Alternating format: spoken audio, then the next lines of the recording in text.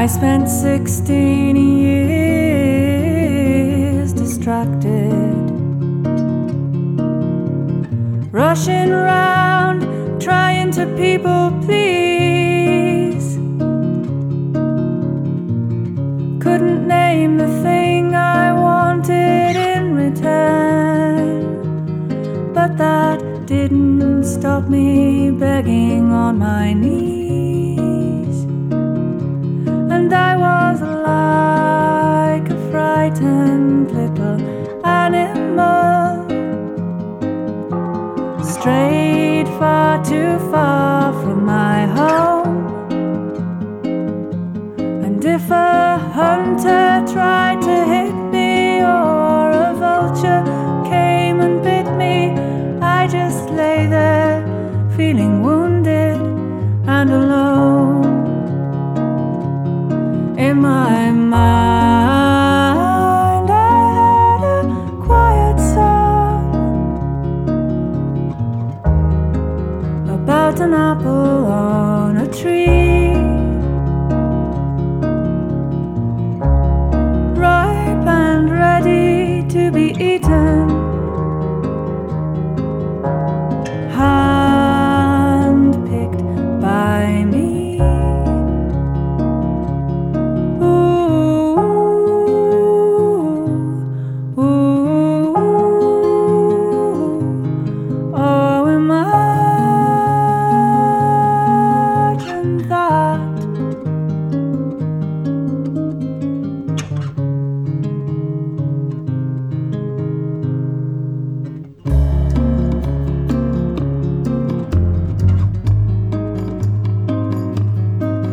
I made a solemn vow to change my tactic. I learned how to refuse the world's demands. Now's the time to care for me and no one else. Now's the time to take my life into my hands. I labored every day until my knuckles bled, until my work had attracted some attention, until I'd proved that I could easily succeed just by learning not to need anyone's approval or affection. In my mind I had that song again about the apple on the tree, ripe and ready to be eaten, and still eluding me.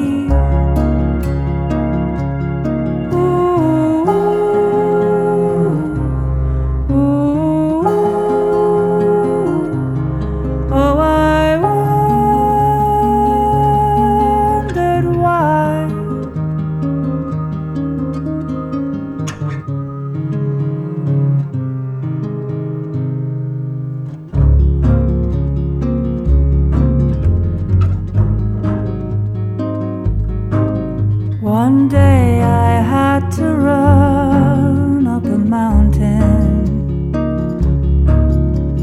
leaving all my precious work undone. Suddenly I'd felt that I would surely die if my skin did not soon feel the sun. I lay down to rest and saw a hummingbird sipping nectar with a grace that made me cry.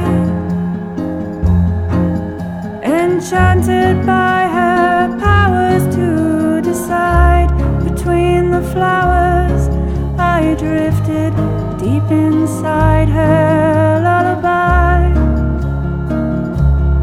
And she sighed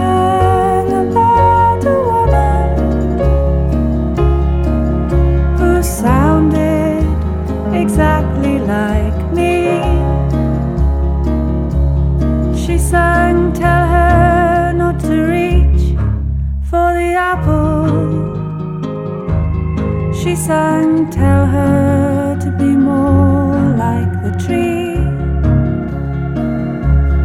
Ooh, ooh, oh, what could she mean?